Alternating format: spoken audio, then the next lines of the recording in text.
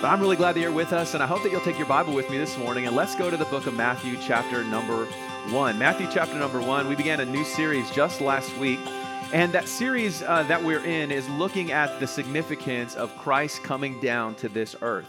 Last week, what we talked about as we began is we talked about the idea of why Jesus came, of how Jesus came and the details. And by the way, there were a lot of unique details as to how Jesus came to this earth. And so we covered that last week. If you missed it, you can check it out on all of the social media outlets and all of that. You can watch it again. But this week, what we're going to do is we're going to go back to Matthew chapter number 1, and we're going to look at another significant detail that is given to us in that passage. And that is explaining to us and really giving us a foundation of who Jesus is. See, it's important for us to know how Jesus came and to understand all those details. Those are good, but we need to know who Jesus is. Now, many of you know that I'm the parent of 4 young boys, and Christmas time for them, as you know, is very exciting, and they're looking forward to it this week and the time that we're going to spend together as a family. But one of the things about having so many boys is that oftentimes the toys that we buy them for Christmas, if they're good, the toys that we buy them for Christmas often don't just involve purchasing the toy, but it involves purchasing batteries as well. Maybe some of you are in that same situation. And so you buy the toy, and then you've got to buy the batteries to power those toys. And the reason that we do that is because what good is a toy without the batteries? I remember as a kid, I had some pretty awesome walkie-talkies. And if you want to just Google some 80s walkie-talkie commercials, man, those things were awesome. And I loved having them as a kid. But they ran on a 9-volt battery. And I don't know what it was, but in my family growing up, a 9-volt battery was like apparently the most difficult thing in the world to find. And so we were always running them out, and we're trying to do what we can. We'd shake them. I don't know if that actually works, but we do whatever we could to try to get some juice out of them. But batteries are important because it powers the toy that they're playing with. And a toy is just absolutely no good without the batteries. And I think you understand that. Well, in the same way, when it comes to the Christmas story, there's really a lot that is missed out on in the Christmas story unless you know the power behind it. I mean, it's great to remember Christ's birth, and for many people, that's what they're going to do this week. They're going to maybe have a moment to remember the birth of Christ. Maybe they'll be watching, Charlie Brown Christmas, and there's that one section, we watched it last night as a family, there's that one section where they quote Luke chapter 2, which, by the way, Miles said that's his favorite part of the whole movie, where they quote Luke chapter 2, and there's just that little moment of remembering Christ coming to this earth. And some people will do that. Other people will, of course, sing Christmas songs that mention Jesus in those songs, and maybe people around Christmas dinner will even say some sort of prayer that gives thankfulness to God. But if we really want to understand who He is, if we really want to understand the benefits and the joy of the birth of Christ, then you have to understand the power, who it is that came in what is called the incarnation, which you'll hear me reference that word several times today. The incarnation is God in the flesh.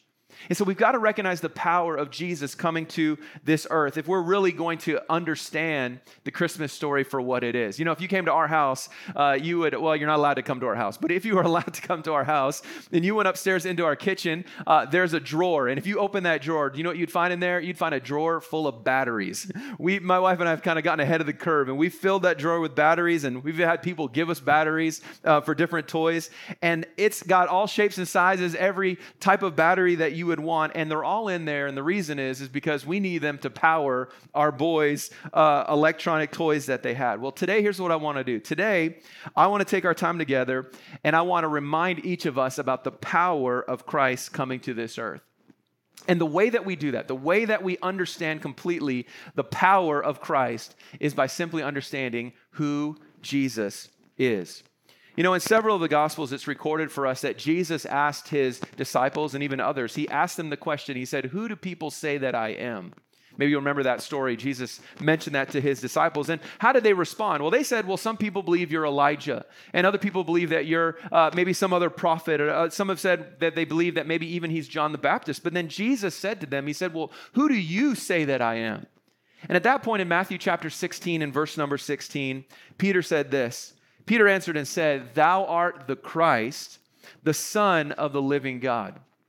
You are the Christ. You are the Son of the living God. And Jesus answered and said unto him, "Blessed art thou, Simon Bar-Jonah," that means son of Jonah, "for flesh and blood hath not revealed it unto thee." He said, how did he know this? "But my Father which is in heaven."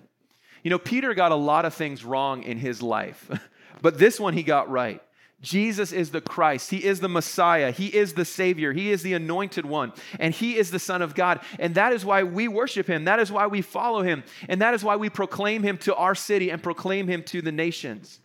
Listen, church, this is what is at stake as we look at this account of the birth of Christ. That heaviness, that understanding that we are talking about God himself. And that's why we must take time to reflect on, to think about, and to understand the life-changing doctrine of the incarnation of Jesus Christ, the Word becoming flesh and dwelling among us.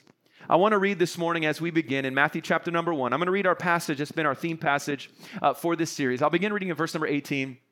And I hope that you'll follow along with me. It says, "Now the birth of Jesus Christ was on this wise, when, as his mother was espoused to Joseph, before they came together, she was found with child of the Holy Ghost.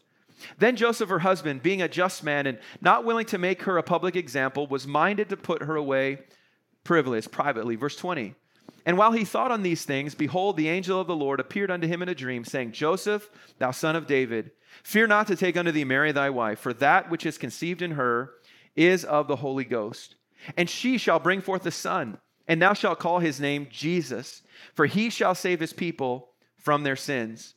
Now all this was done that it might be fulfilled, which is spoken of the Lord by the prophet, saying, Behold, a virgin shall be with child, and shall bring forth a son, and they shall call his name Emmanuel, which being interpreted is God with us. Then Joseph, being raised from sleep, did as the angel of the Lord had bidden him, and took unto him his wife, and knew her not till she had brought forth her firstborn son, and he called his name Jesus." If we are going to understand the power behind the birth of Christ, we must know who Jesus is. To me, it's kind of like when you begin to read maybe or you watch maybe a documentary or you read a biography about a famous person or a place. One of my favorite biographies is called Shoe Dog, and it's on the founding of Nike. It's just a really interesting story, and you learn so much about the background of it. Right now, Jeanette's reading a book about a missionary, and she keeps telling me little tidbits about this person's life and how they got to where they were. And whenever you read a biography, what do? You begin to understand their background, and then it adds a little bit more impact to how they impacted their world and how they made a difference in their world. And you get that by learning about their background and their upbringing. It helps you to understand their decisions and give you a more complete understanding of the impact of their life. And it's the same way with Jesus. When we understand who he is, it gives us a more complete picture, and it also reveals to us why his arrival to this earth is so important to our faith. So let's get into who Jesus is. Now, the first point in our message today is that Jesus is completely human. I want to emphasize his humanity here for just a moment. If you remember back in verse number 23, it told us that a virgin shall be with child and shall bring forth a son. See, Scripture is very, very clear to us that Jesus, the Son of God, came to this earth and was born by a woman. And just like any baby, he was born crying, he was born cooing, he was a bedwetting baby boy. That's what he was. If you've been a part of the birth of maybe one of your family members, you know what that's like. It's an intense thing, and that's how Jesus came to this earth. Don't have a misconception that Jesus came to this earth, with a glowing halo or a smile on his face. No, he was born a human. He was human, God in the flesh, just like we are flesh today. And it's sometimes what happens is people separate Jesus from his humanity, and we must be careful not to do that. Because here's why. Because Jesus was born as a human, just like we were born and brought into this earth, it reveals to us and it helps us to understand that Jesus possessed a complete and a full range of human characteristics. I want to highlight some of those for us this morning. I want you to know that Jesus was just like us physically. Jesus was just like us physically. He possessed a human body. Later on in Matthew, he points out that body that Jesus had was a body that grew tired at moments in his ministry.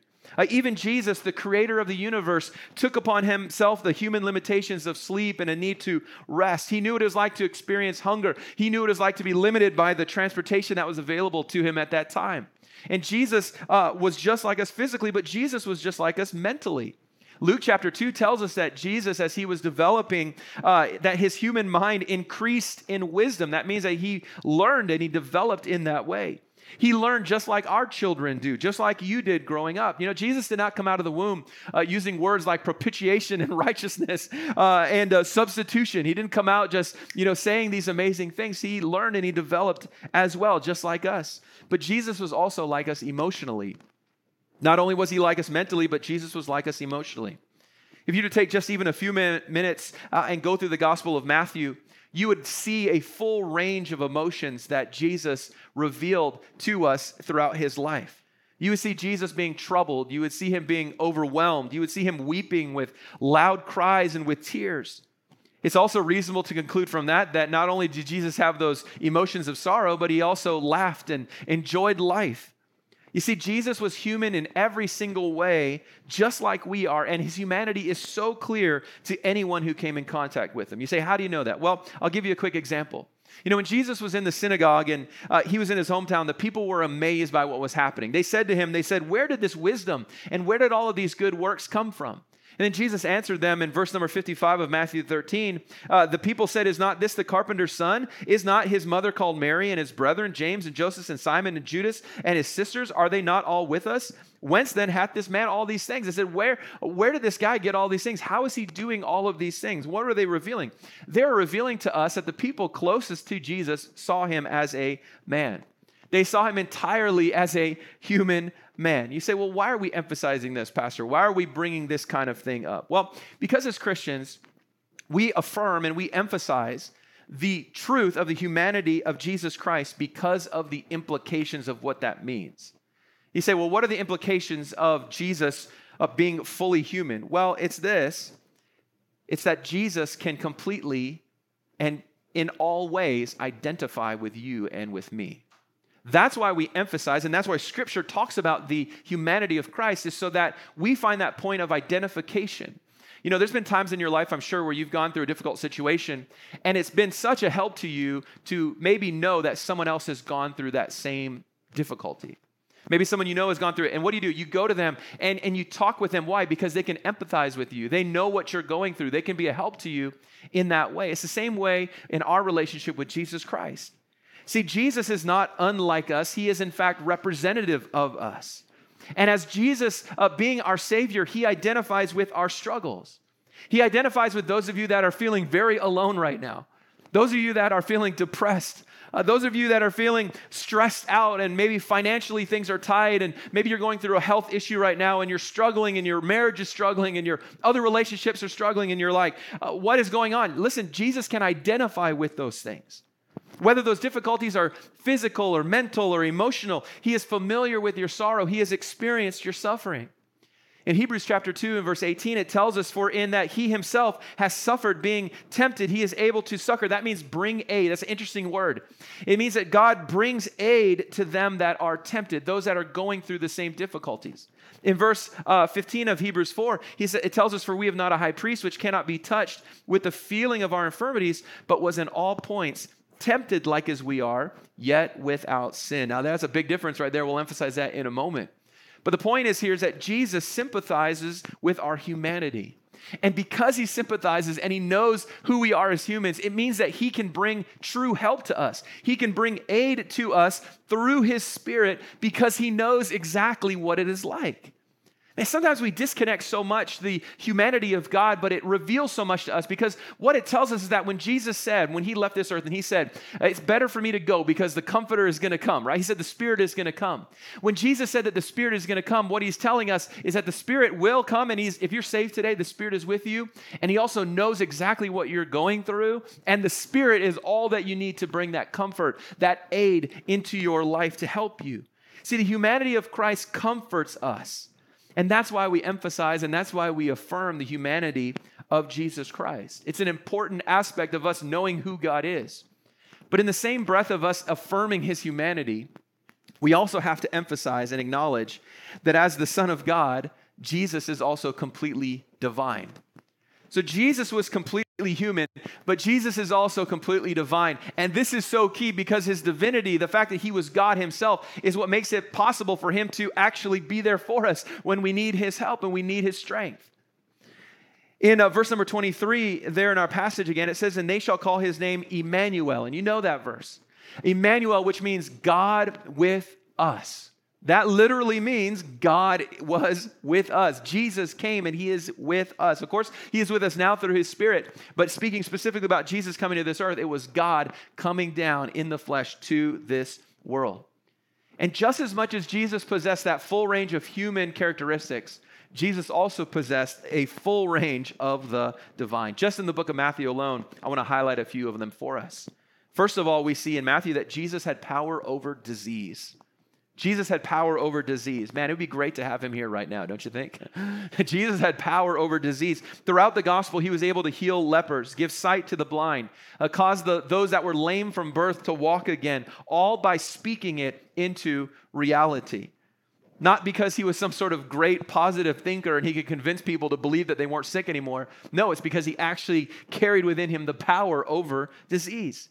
There were even some points in his ministry where he literally healed every disease and every affliction among the people that were around him. Matthew chapter 4, it says, "And Jesus went about all Galilee, teaching in their synagogue and preaching the gospel of the kingdom and healing all manner of sickness and all manner of disease among the people." All manner means all manner, every kind of disease and every kind of sickness and disease. He healed all of them. He has power over them. So many times he exercised his power over our weaknesses and over the diseases that we go through. But Jesus also revealed that he was divine by his power over nature. His power over nature. In Matthew chapter 8, it tells us that Jesus rebuked a storm and it immediately calmed down. You remember that story? He rebuked it and they went down right away. And what did the apostles ask? They said, "What kind of man is this that even the winds and the waves and the sea obey him?" And they were right in that question because there is no man that could do it. Only God, the creator of all things, could possess that kind of influence over nature. Thirdly, we see that Jesus also had power over sin. Jesus had power over sin. He was able to forgive sin. Something that is explicitly confirmed in the healing of the lame man. You remember the four that brought this lame man to Jesus and they lowered him down through the roof in Matthew chapter 9 and Mark chapter 2 as well. And it was at that point that Jesus said to him, "Your sins are forgiven of you." Remember that?